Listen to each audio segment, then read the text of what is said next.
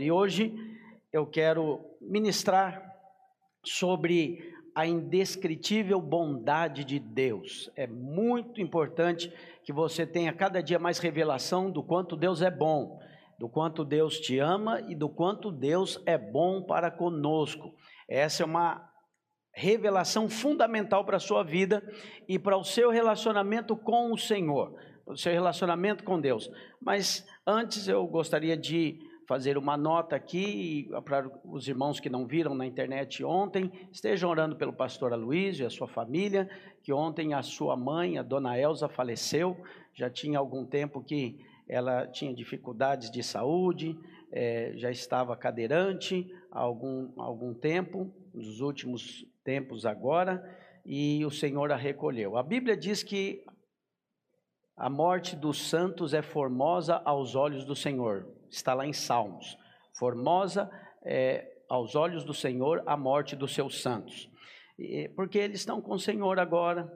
Quando os salvos morrem, quando os salvos dormem, como o Novo Testamento diz, os salvos vivem para o Senhor, estão com o Senhor. A Bíblia diz que não é vontade do Senhor que nenhum se perca, mas que todos cheguem ao conhecimento da verdade.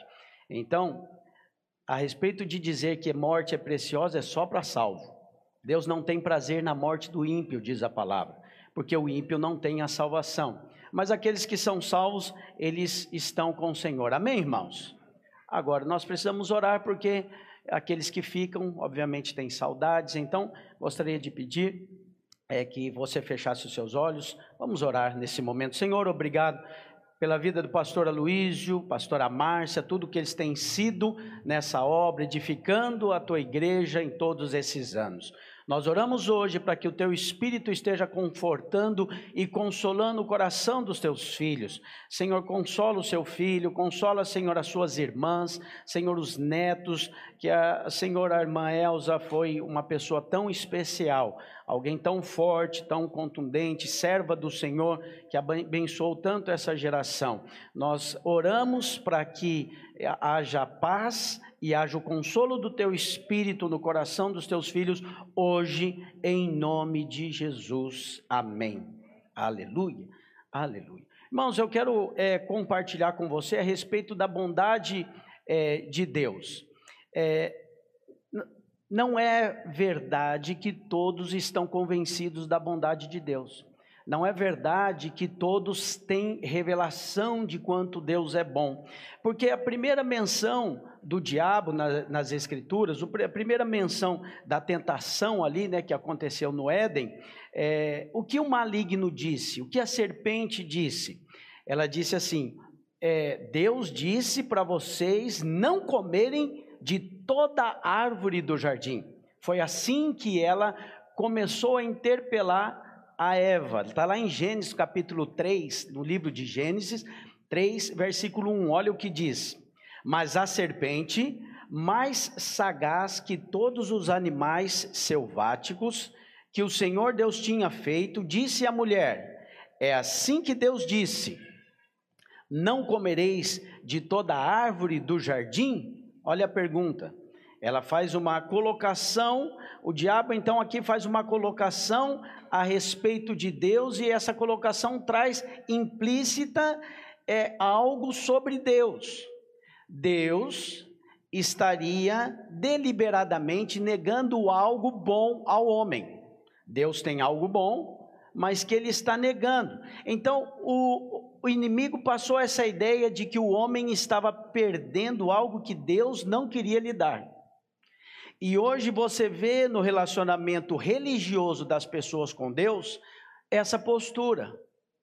Até para aqueles que oram, até para aqueles que são religiosos, muitas vezes a postura é, Deus tem, mas quem é que sabe se Ele quer dar?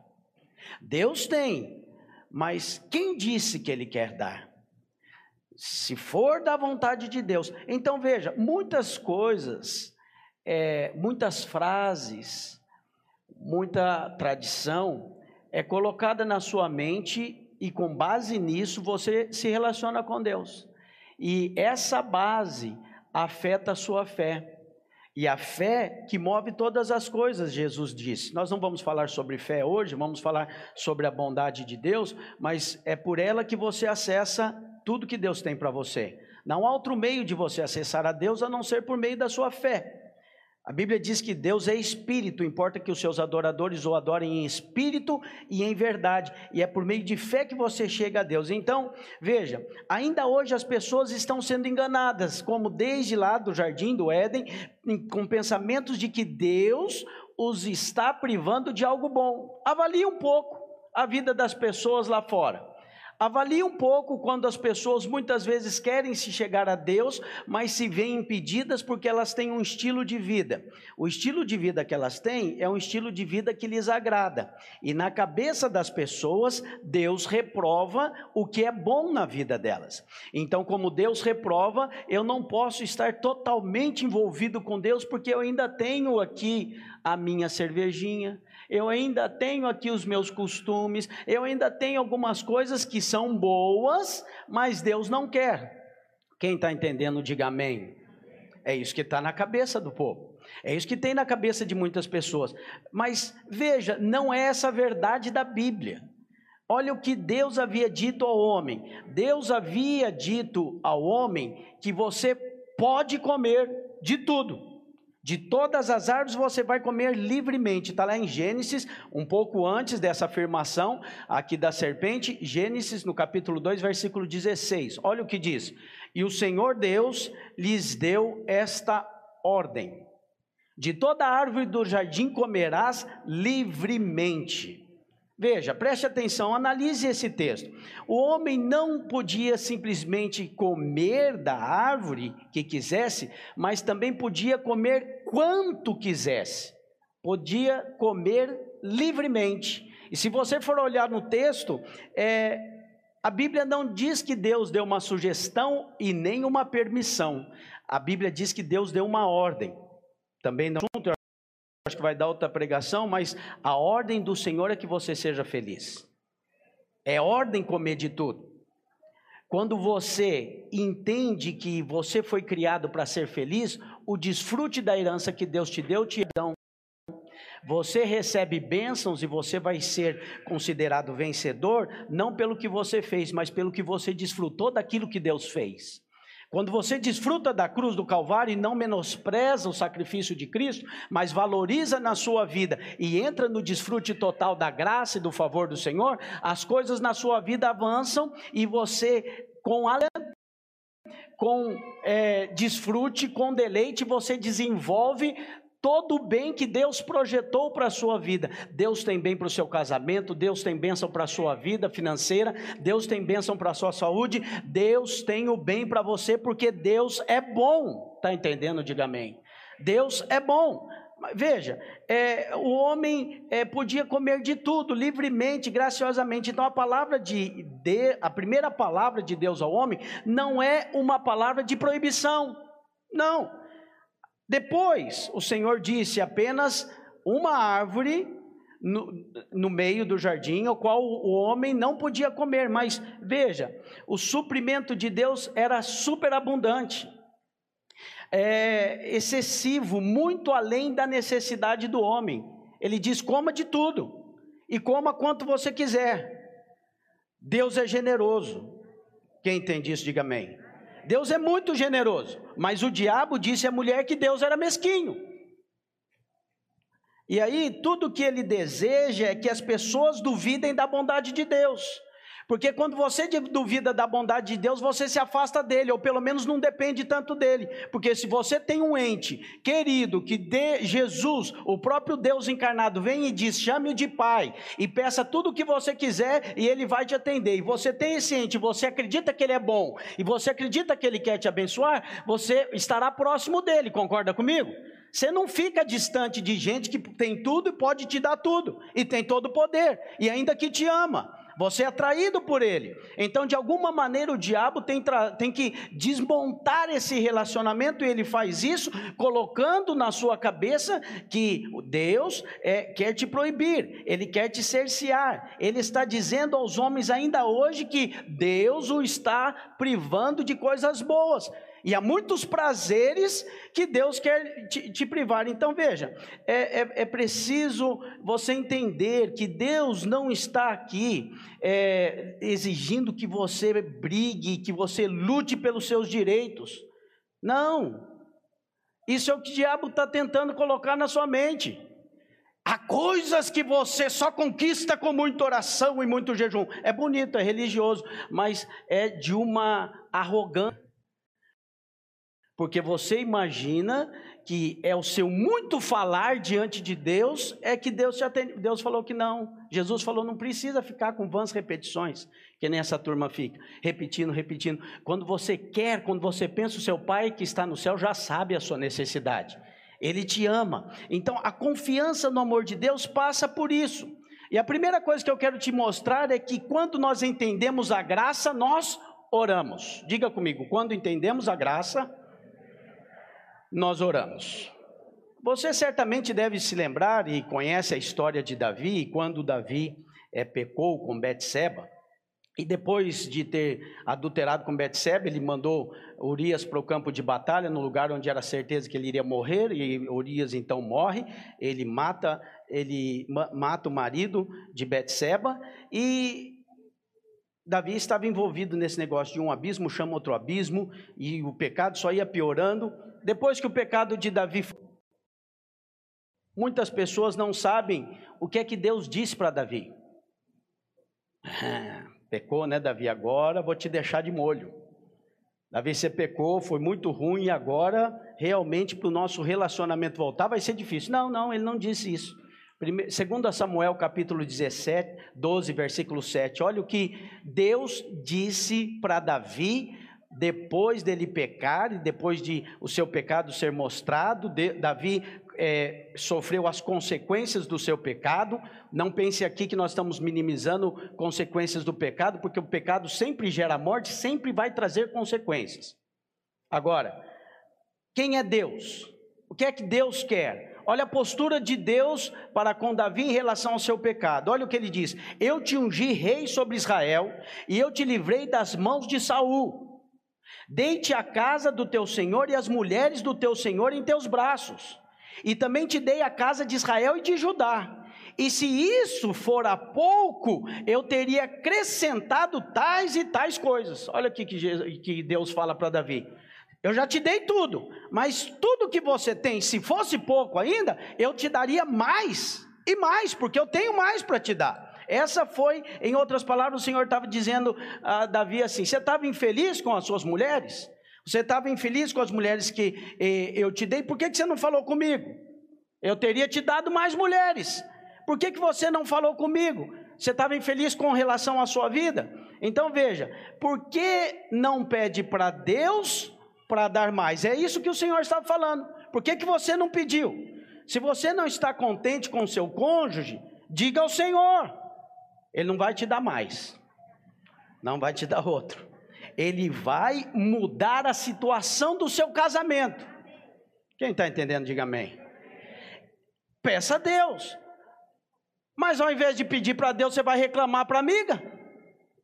Ao invés de pedir para Deus, você vai compartilhar com os amigos quanto seria bom se você tivesse outro tipo de mulher. É porque, na verdade, essa concepção do poder da oração que muda a sua vida ainda não está claro. Que você tem um pai que é bom e ele pode te dar todas as coisas. Se sua vida sexual não está como você gostaria, não saia procurando outra mulher. Peça a Deus e Deus vai abençoar o seu relacionamento, a sua casa, e vai mudar o seu relacionamento na sua casa, porque Deus tem bênção para você. Veja, no livro de Salmos nós vemos Davi orando por muitas coisas. Davi é um adorador, mas não tem nenhum salmo Davi orando sobre a sua vida conjugal e sexual. Foi nessa que ele caiu. Então, se ele somente tivesse orado, ele teria sido poupado de muitas dores, sofrimento que ele passou. Então, preste atenção, a oração nos coloca na graça. Está me ouvindo? Vou repetir para você: a oração te coloca na graça de Deus. Você não encontrará nos 10 mandamentos: orarás ao Senhor teu Deus. Sabe por quê? Porque o princípio geral dos mandamentos é a força do homem para obedecer, mas a oração é a graça em ação. Quando nós recebemos, nós reconhecemos que não podemos fazer algo, então nós oramos, e quando nós oramos, nós dependemos, e quando nós dependemos, nós estamos pedindo àquele que pode, e aquele que pode quer nos abençoar. Amém, irmãos? Então é importante que nós reconhecermos que o Senhor é bom, e aí a oração não passa a ser uma rotina religiosa sua, pesada, que você tem que cumprir. Não, isso é lei. A oração passa a ser um privilégio daquele que tem um relacionamento com o Todo-Poderoso. O Pai dele pode todas as coisas, e tudo que ele precisa, ele pede para o Pai dele, e o Pai dele atende, porque Jesus falou: tudo que pedirdes ao Pai em meu nome, crendo, recebereis. Quantos creem em Cristo? Eu gosto do seu amém, continue falando amém, mas nesse caso, o seu amém é determinado pela sua oração. O quanto você ora determina o quanto você crê. O quanto você ora determina, às vezes o quanto você ora pode determinar o quanto você é religioso, porque você estabelece coisas com base na religião, e as coisas estão vertidas na sua cabeça. É bom que você tenha uma rotina de oração, não estou falando sobre rotinas saudáveis te levam para lugares bons, mas veja, é importante que você entenda, você tenha clareza da concepção de oração. Oração é um privilégio seu. A oração é um privilégio seu, de você ter acesso àquele que pode todas as coisas. Então veja, quando nós pedimos, nós estamos declarando dependência. A dependência honra o Senhor, porque mostra que Ele é o Senhor, mostra o que Ele pode fazer, e mostra que só Ele pode fazer. Nós dependemos do Senhor, amém, irmãos? Diga aí para você mesmo: eu dependo do Senhor. É isso que eu dependo do Senhor, não dependo de homens, eu não dependo de patrão, eu não dependo de autoridades, eu dependo do Senhor. Só a graça disponível quando há dependência. Sabe o que é isso? Graça, favor imerecido. Arrogantes não querem favor imerecido, arrogantes querem merecer. Mas quando você mostra dependência, quando você se humilha e diz sim, eu preciso, então a graça de Deus para você e provisão para você. O evangelho de Lucas mostra o Senhor, você sabe, Jesus é mostrado em cada evangelho com uma ênfase, e o Lucas, ele deu ênfase em Jesus como homem, o Filho do homem. E interessante ver que nesse evangelho, é o evangelho que mais cita o quanto Jesus orou. Jesus orou muito, mas nesse evangelho de Lucas, é onde há mais citações de oração de Jesus. Por que Jesus orou tanto? Jesus orava muito. Ele orava tanto que os seus discípulos perguntaram, os seus discípulos estavam olhando e falando: mas ele ora e ele opera milagres, ele ora e ele ressuscita mortos, essa oração tem poder, tem algo envolvido nisso. E aí eles pediram: Senhor, ensina-nos a orar. Como que nós devemos orar?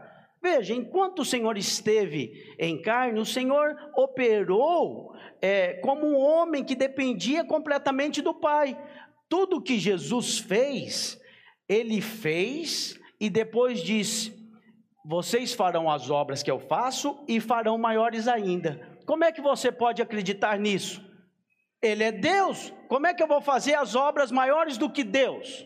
Então preste atenção, o que Jesus operou, Ele operou no poder do Espírito Santo. Está lembrado de quando Ele foi batizado por João, no Rio Jordão? Abriu-se o céu, desceu uma pomba em forma corpórea, o Espírito Santo desceu em forma de pomba, e ouviu-se uma voz: esse é meu Filho amado, em quem eu tenho prazer, em quem eu me comprazo. E ali o Espírito Santo então se apoderou de Jesus, e todas as obras que Ele fez no poder do Espírito. Homem cheio do Espírito fazendo obras, por isso que Ele pôde dizer: vocês vão fazer essas obras e vão fazer maiores. Entendeu? Diga amém. Porque seria inviável você olhar para um Deus e falar: não, é só Deus que faz isso, é só Deus, mas é o mesmo Espírito que estava em Cristo, diz a palavra, está sobre você, é o Espírito de Deus. Entende isso? Diga amém. Então é importante que você entenda que a oração é a chave da graça sobre você. É importante que você entenda, o inimigo tenta convencer você que Deus não é bom. Enquanto você tiver uma ideia de que Deus está te punindo, está magoado com você, está irado com você, né? Nessa pandemia, quantas coisas eu ouvi, quantas vezes eu ouvi pessoas falando que era a ira de Deus sobre as pessoas. E aí, se você crê mesmo num Deus que está irado, que está colocando doença nas pessoas, como você vai ter liberdade de se achegar a esse Deus e pedir coisas boas para Ele? Percebe como o diabo faz? E ele não faz por meio de ímpios, ele faz por meio de religiosos, ele faz por meio de gente que você considera que deveria saber a Bíblia. Ô Senhor, livra-nos da religião e mostra-nos a Cristo como Ele é. Mostra-nos o Senhor. Então veja, o inimigo sempre tenta isso, falar que Deus não é bom, mas isso é mentira. Ele dará para você aquilo que você pedir. Pessoas que são convencidas de que são filhos amados e tem um Deus poderoso e que lhes dá o que Ele pede, Ele não precisa roubar. Quem tem um pai que pede, que dá tudo que Ele pede, precisa de roubar? Sim ou não? Não. Por que ele não rouba? Não é porque ele é bom, é porque ele tem um pai que dá, ele não precisa roubar. Você não precisa ter inveja de ninguém. Você está entendendo? A inveja é baseada naquela ideia de que alguém tem algo e por isso você tem menos. Ele tem e eu não tenho. Mas qual que é a crença que está por trás disso? Deus deu para ele, não deu para mim. É isso. E aí, Deus é bom com o outro, mas com você não é. Olha o carrão do outro, você não tem. Olha a esposa do outro, você não tem. Olha os filhos do outro, você não tem.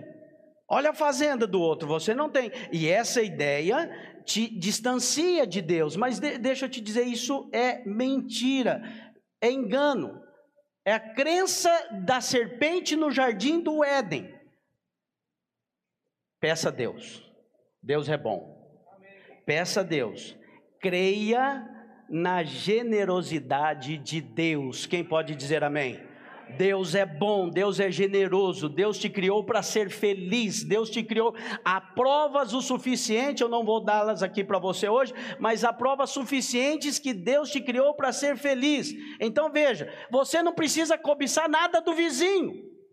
O pai pode te dar, fala para quem está do teu lado, seu pai pode te dar, é só pedir para ele. Ah, pastor, o fulano de tal, você viu como está prosperando? Pois é, e você já pediu? Está vendo aqui os irmãos falarem sobre os empresários, os empreendedores, como os irmãos vão fazer, e as coisas como são, e como vão avançar. Nesses dias nós vamos ter muitas portas abertas, as empresas vão crescer, os desempregados serão empregados, e você vai ver o mover de Deus nesses dias no nosso meio. Agora é importante que você se inclua nisso, mas você não se inclui nisso por uma frase de efeito que te anima por 10 minutos, você se inclui nisso com base numa crença em Deus. Você se inclui nisso quando a sua fé ela é firmada no que a palavra diz, e não no engano, na mentira do diabo. Então você não precisa mentir, porque a mentira vem por causa do medo, mas o seu pai, que é pode te dar todas as coisas, ele afasta o medo de você, porque a Bíblia diz que o amor lança fora o medo, e você não tem mais medo. Quando você tem confiança no Senhor, você sabe que todas as coisas são dele, e todo o bem do Senhor vem sobre a sua vida. A palavra diz que o Senhor, o texto é grande, mas no final ele diz assim, para lhes dar o fim que desejais. O Senhor faz tudo para lhes dar o fim que desejais. Deus quer você feliz. Você acredita nisso? Bom, então você já vai ficar bem na foto, sabe por quê? Se você quer a sua felicidade, você quer a sua paz, você quer desfrute, e você tem um forte aliado, Deus, o Todo-Poderoso, quer também, e você sabe disso. Sabe qual que é o resultado dessas duas convicções? Um relacionamento forte de oração, um relacionamento forte, poderoso, seu com Deus, que traz vitória para sua casa, para sua família, porque uma vez que você é abençoado, as bênçãos são abundantes e alcança todo mundo que está perto de você, alcança seus parentes, seus amigos. Então veja, o que Jesus disse? Jesus disse que é para a gente pedir que nós vamos receber, está lá em Mateus 7, a partir do versículo 7, pedir, Jesus está falando, e dar-se-vos-á. Buscai e achareis, batei e abrir-se-vos-á, pois todo aquele que pede recebe, o que busca encontra, e o que bate, abrir-se-lhe-á. Quem crê em Cristo aqui? Bate, abre, pede, recebe. Tiago diz que nós não temos, porque nós não pedimos. Tiago capítulo 4, versículo 1, de onde procedem guerras e contendas que há entre vós? De onde, senão dos prazeres que militam na vossa carne? Cobiçais e nada tendes, matais, invejais e nada podeis obter. Viveis a lutar e a fazer guerras, nada tendes, porque nada pedis. Não tem porque não pede. Então, não é uma questão de você se esforçar para conquistar, é uma questão de você entender que já foi conquistado na cruz do Calvário, e basta você pedir com fé que Ele pode te dar, que Ele quer te dar. Veja, há sentido nisso, que nós vencemos quando nós oramos. Quando nós oramos, nós nos tornamos dependentes. E aí as pessoas pensam que a necessidade de fazer guerra, de batalhar muito, mas a Bíblia diz que a nossa luta não é contra a carne e o sangue, nossa luta é contra os principados e contra as potestades. Está claro para você? Quem já saiu dando murro aí em espírito maligno? Quem que saiu dando pedrada em demônio? Ninguém, porque a luta espiritual é com a oração. A oração é a chave da sua vitória, a oração é a sua dependência de Deus. Então veja, se o seu patrão não é justo com você, fala com seu pai. Se o seu marido não está do jeito que você gosta, se o teu marido não te trata como você quer, fala com seu pai. Mas nós gostamos de falar com os homens, mas o segredo é falar com Deus. Nós gostamos de conversar os nossos problemas, mas sim, tenha liberdade, mas antes fale com Deus. Ele é o seu pai, Ele te ama e Ele pode te abençoar. Fale com o Senhor. Veja, é muito importante que você entenda que a carnalidade e o pecado, eles são vencidos somente quando nós falamos a respeito do Senhor, quando nós mostramos os nossos problemas, quando nós nos envolvemos e nós dependemos do Senhor. A maneira com que nós vencemos o pecado nem é esforçando. Paulo diz, ande em espírito e jamais satisfareis os desejos da carne. O que é isso? Quando Paulo diz, orai sem cessar. Orai sem cessar é andar no Espírito. Andar no Espírito é sempre, 100% eu estou aqui ligado, eu vou pegar o meu carro, eu vou sair, graças ao Senhor, agora nós vamos almoçar, Senhor prepara para mim um lugar para eu comprar o almoço, depois Senhor abençoa aqui, tudo que eu vou fazer hoje à tarde, todos os momentos, você entrou debaixo do chuveiro, você já está orando, falando com o Senhor dos seus projetos, compartilhando dos seus sonhos, porque você anda em Espírito, você ora sem cessar. Quem está entendendo, diga amém. E quando você ora sem cessar e anda em espírito, o que Paulo está dizendo? Jamais satisfareis os desejos da carne. Então veja, não é uma questão de esforço seu, é uma questão de desfrute de companhia, e a companhia é boa, se chama o Deus Todo-Poderoso, o seu Pai que te ama. Alguns pensam que se eles forem bons, então Deus será bom com eles, mas não é verdade isso, sabe por quê? Porque Deus não é bom conosco porque nós somos bons, Deus é bom conosco porque Ele é bom. Está claro para você isso? Se você passar dessa fase já é uma coisa boa, porque o religioso ele está enroscado nisso ainda. Se eu for bom, Deus vai ser bom comigo. Se eu não for, se eu não acertar, se eu não for bonzinho, vara chibatada e ira de Deus. Mas a Bíblia diz que a ira de Deus vem sobre aqueles que são da desobediência, não são os filhos amados. Não há ira de Deus para os filhos. A ira veio sobre um filho que te representou na cruz do Calvário. Lá veio a ira de Deus para não cair mais sobre ninguém. E hoje não há mais condenação para aqueles que estão em Cristo Jesus. Amém, irmãos? Não é que não há ira de Deus. Se você for ler a Bíblia, você vai ver sim, citações sobre a ira de Deus e ainda citações sobre a ira de Deus que virá, mas não virá sobre os filhos, virá sobre aqueles que não estão em Cristo, porque em Cristo a ira já veio e Ele já levou sobre si as nossas dores e as nossas enfermidades. Por isso que hoje nós vamos ceiar e nós vamos com alegria declarar essa vitória do Senhor, amém, irmãos? Então veja, quando somos maus, Ele permanece bom. E quando reconhecemos que Deus é bom, mesmo quando nós somos maus, então a sua bondade nos transforma em pessoas boas, porque nós somos transformados pela influência de quem é bom nas nossas vidas.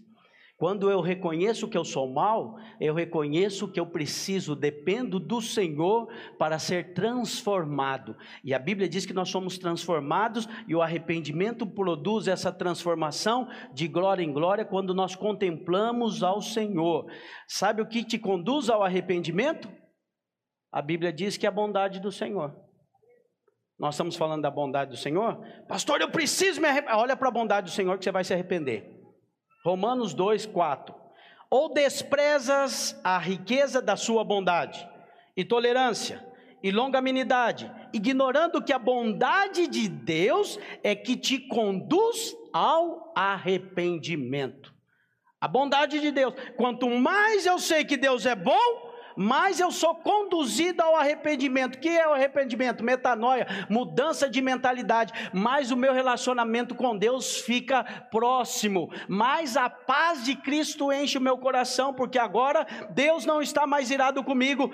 Cristo fez a paz entre nós e Deus, o Pai, e hoje nós somos um em Cristo e podemos chegar com ousadia diante do Senhor para pedir. Está me ouvindo? Diga amém. Para pedir. Então, antes de qualquer pecado, sempre há dúvida sobre a bondade de Deus, creia nisso. O pecado tem raiz na dúvida da bondade. A raiz do pecado está lá no jardim do Éden, é duvidar que Deus é bom, porque o desfrute 100% de toda a bênção de Deus te livra do pecado. Aqueles que são libertos da escravidão do pecado, o são porque creram, não porque tiveram boas obras, porque conseguiram crer na bondade de Deus e na graça, na generosidade de Deus, amém, irmãos? Não limite Deus, não coloque limites a Deus. Certa vez, não sei se você conhece a história de Eliseu, ele foi, já no fim da sua vida, chamado pelo rei de Israel, Jeoás é o nome desse rei, e ele tinha, então, uma palavra para dar para esse rei, e ele disse para o rei pegar o arco e as flechas, e ele estava para sair em guerra contra o rei da Síria, e aí o rei pegou o arco, e a flecha, e o profeta falou, lança pela janela, e ele lançou pela janela. Vamos ler o texto. Então lhe disse Eliseu, toma o arco e flecha, 2 Reis, capítulo 13, versículo 15, está ali? Põe ali para os irmãos acompanharem, por favor. 2 Reis 13, 15. Então lhe disse Eliseu, toma um arco e flechas, e tomou um arco e flechas. Disse ao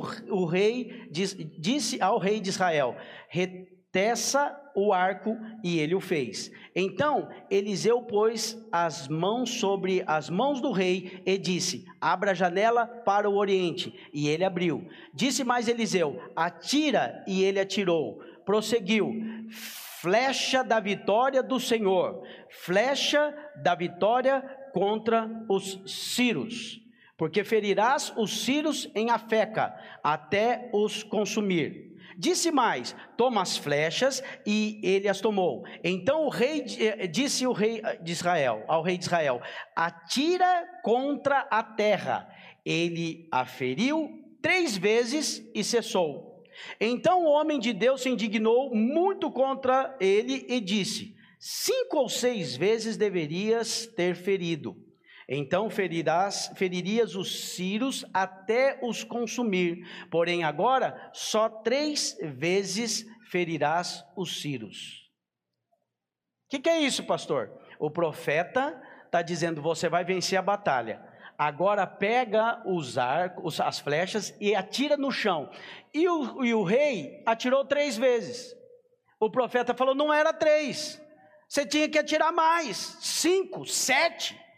Por quê? Porque seriam as flechas que você lançou, são as vitórias que você teria contra os sírios. O que isso quer dizer? Em outras palavras, que nós limitamos o agir de Deus. Entendeu? Você coloca limites para o agir de Deus na sua vida. Não há limites em Deus. Os limites estão em nós. Está entendendo? Diga amém. Por isso que a Bíblia diz, se tu podes, tudo é possível ao que crê. Porque para ele já é possível. A questão é, você pode crer? O limite daquilo que Deus vai fazer na sua vida está intimamente ligado na sua crença, a sua fé, não ao seu fazer, mas ao seu crer. Então veja, por ocasião da multiplicação dos pães, quando Jesus multiplicou os peixes, era para 5.000 homens, sem contar mulheres e crianças, e ele multiplica pães e peixes, e aí o Senhor mostra uma afirmação muito interessante. Olha o que ele diz, está lá em João 6:11. Então Jesus tomou os pães e, tendo graça, distribuiu-os entre eles, e também igualmente os peixes, quanto queriam. Diga comigo, quanto queriam.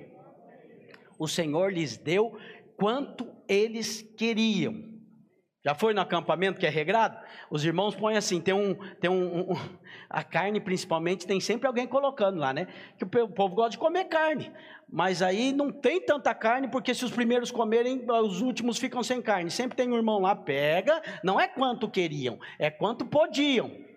Mas aqui, lá no deserto, Jesus está lá, não é quanto podiam, aqui é quanto queriam. Então veja, isso vai contra o ensino religioso de que Deus dá de acordo com a vontade dEle. Você está entendendo? Deus dá de acordo quanto queriam. O que isso mostra? Se Deus quiser, se Deus quiser, muitas vezes é um impedimento na sua fé. Porque se Deus quiser, sabe o que você está dizendo? Não sei se Deus quer. Quem que sabe se Deus quer que eu prospere? Quem sabe se eu vou prosperar e eu vou desviar, então é melhor ficar pobre mesmo. Não sei se Deus quer que eu ganhe eleição, porque se eu ganhar e depois vou me tornar um corrupto, não é de Deus. Então veja, é a ideia tem muita gente escondida no se Deus quiser, irmão. Mas Jesus aqui, na multiplicação dos pães, não diz que ele deu quanto ele achou que era bom. Ele falou quanto queriam. Eu sei que algumas coisas estão desmontando aí na sua cabeça, e isso é proposital. A verdade bíblica é que ele nos dá quanto nós queremos. Pastor, e o que eu estou fazendo aqui? Que eu estou querendo e não estou recebendo? Pois é, passa a crer, passa a orar, passa a ter mais comunhão com Deus. Eu sou apaixonado com aquele texto que fala que Abraão foi reconhecido, ele foi chamado amigo de Deus. É top, amigo de Deus. O Abraão passava, quem que é aquele lá? Rapaz, aquele é amigo de Deus. Você parou para pensar nisso? A palavra diz, não nos chamamos mais servos, vocês não são servos, vocês são filhos. Nós pregamos esses dias atrás aqui, primeiro filho. Então essa concepção de ser filho de Deus é algo da nova aliança que o Senhor Jesus trouxe e diz, vocês vão orar assim, orem Pai Nosso. Mas há muitos ainda que estão lá presos na velha aliança, onde eles não reconheciam o Todo-Poderoso como Pai. Quero dizer para você, você hoje está na aliança do Novo Testamento, é a nova aliança, é a aliança do sangue do Cordeiro, amém, irmão? Então é importante que você entenda isso, não limite a bondade de Deus. A religião limita Deus, mas o Senhor é generoso. A religião vive colocando limites àquilo que você pode e deve fazer diante de Deus, mas o Senhor quer que você desfrute dele e desfrute com graça, com abundância. E diga-se de passagem, depois que todos comeram quanto queriam, não faltou, ainda sobrou. Lê lá na Bíblia, 12 cestos cheios foram recolhidos, porque os discípulos estavam trabalhando, acho que não comeram muito bem, e aí o Senhor falou, vou fazer sobrando para cada discípulo. Quantos discípulos que eram? 12 cestos cheios, porque os discípulos puderam levar para eles, para sua família, para sua casa. Isso é um sinal de que quando você se desdobra na obra do Senhor, a sua porção será dobrada, nunca vai faltar para você. Nunca vai faltar para você. Pastor, eu estou aqui, fizeram essa pergunta para o Senhor, e nós que estamos aqui? Nós estamos aqui com o Senhor. Jesus falou, não há ninguém que tenha deixado pai, mãe por amor a mim, que não receba 100 vezes mais nessa vida. Fala para o irmão que está do seu lado, é 100 vezes mais, irmão, 100 vezes mais, nessa vida e na vida vindoura, e a vida eterna, ele diz. Nessa vida você vai receber. Então é importante você entender, o Senhor deu quanto eles queriam. Precisamos ser honestos sobre isso. Essas coisas não são, parece que é uma palavra simples, mas é uma palavra que tem que funcionar para você. Essas coisas são importantes na sua vida. Deus é bom e Ele quer dar coisas para você. Você pode crer nisso? Eu creio que é impossível exagerar na bondade de Deus. Pastor, esse negócio está muito bom para ser verdade. Pois é, Deus é bom, melhor do que isso que você está pensando. Mas está bom demais, pastor, então eu posso pedir? Não, você ainda não entendeu o quanto Ele é bom. Ele é melhor do que isso que você está achando que você já sabe. Deus é bom do tamanho só de Deus, irmão. Não dá para compreender, pastor, mas eu não sei como é que Ele vai fazer isso, quem Ele vai usar, isso não te interessa. Ele é Deus, Ele faz do jeito que Ele quer, mas o importante é você entender e crer que Ele faz. O problema é que nós não gostamos de ser exagerado com nada, é verdade ou não é? Não, pastor, tem que ser ponderado. Pastor, uma palavra equilibrada é que é bênção, só que não tem como equilibrar a bondade e a bênção de Deus.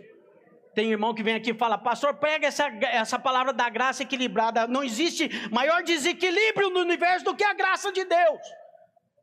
Eu e você estamos mortos nos nossos delitos e pecados. Ele morreu para que nós tivéssemos vida. Ele levou sobre si as nossas enfermidades, as nossas maldições, as nossas dores, e o castigo que nos traz a paz estava sobre ele, e pelas suas feridas nós fomos sarados, e agora a justiça dele é colocada em nós, e eu vivo a graça de Deus todos os dias, e terei a salvação de graça pela fé. Não é um desequilíbrio um negócio desse? Como que se equilibra isso? Fala para mim.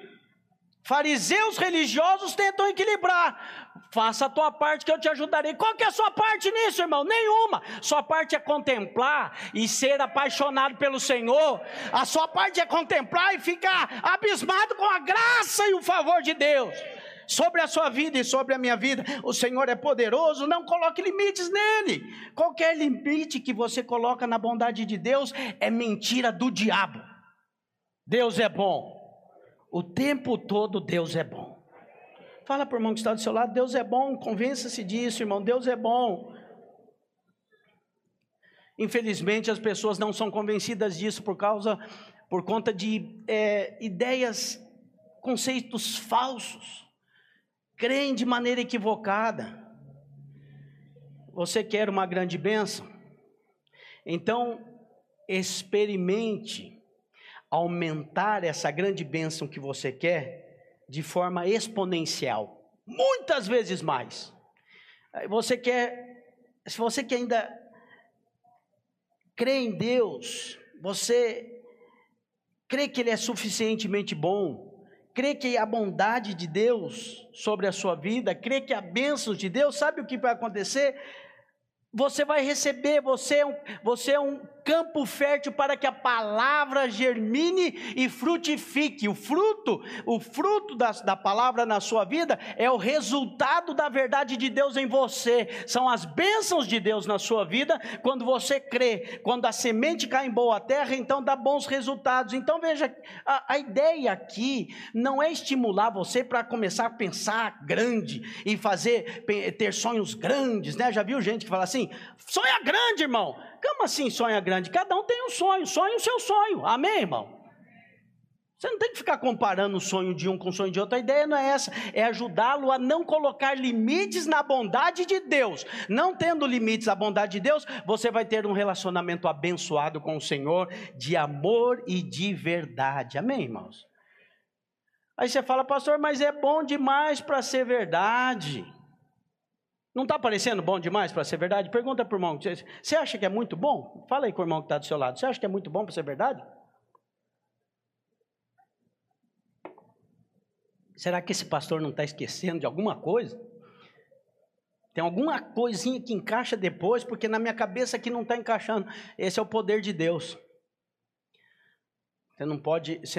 Você não conhece por convencimento mental, você precisa de revelação no Espírito. Por isso que os ímpios não creem, por isso que a Bíblia diz que é loucura para aqueles que se perdem.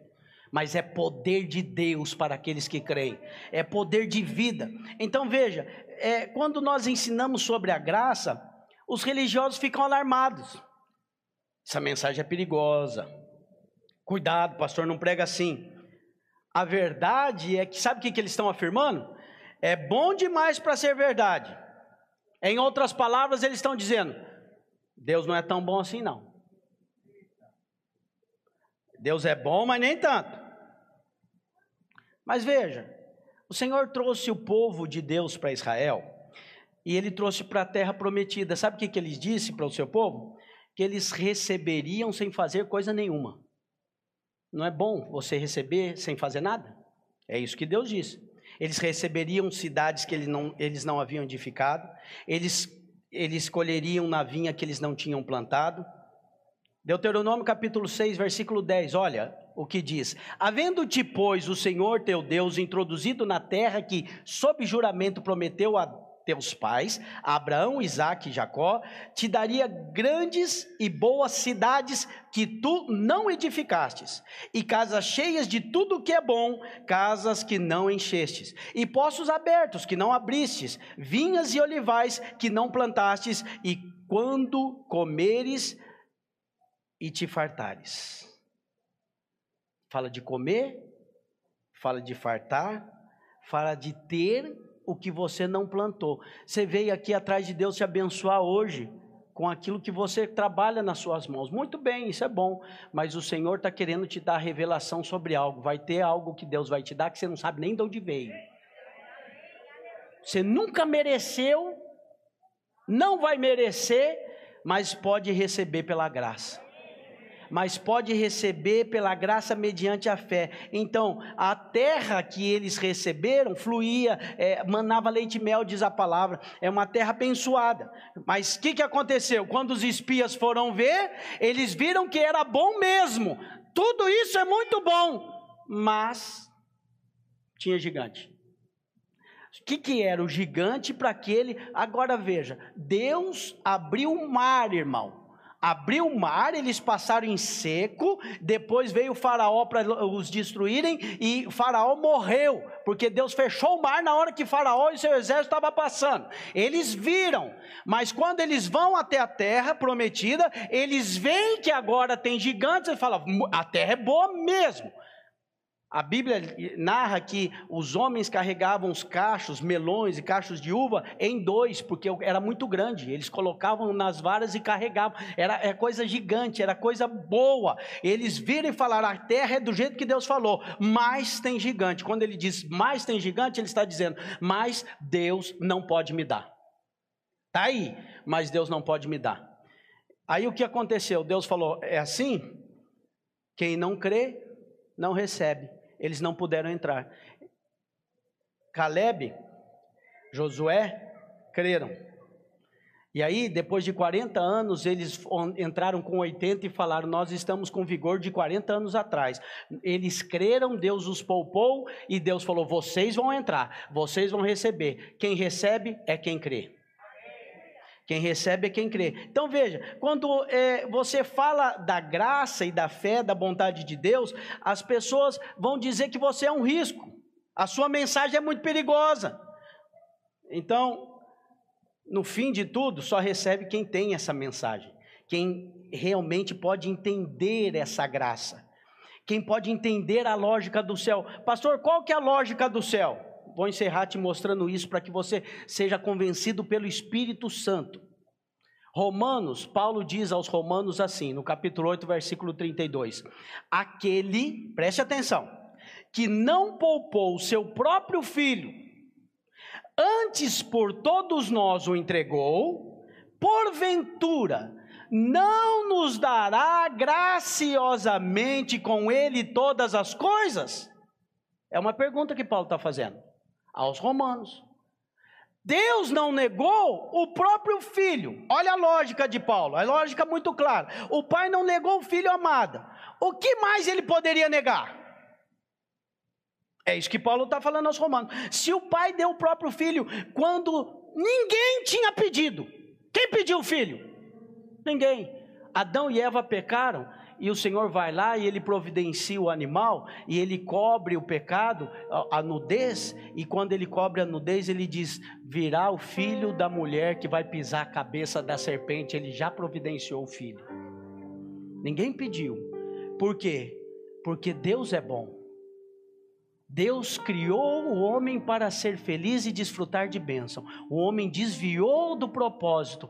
Deus resgatou o homem e diz, no último Adão, há uma segunda vida para você. Em Adão você foi feito alma vivente, mas em Cristo você é feito espírito vivificante.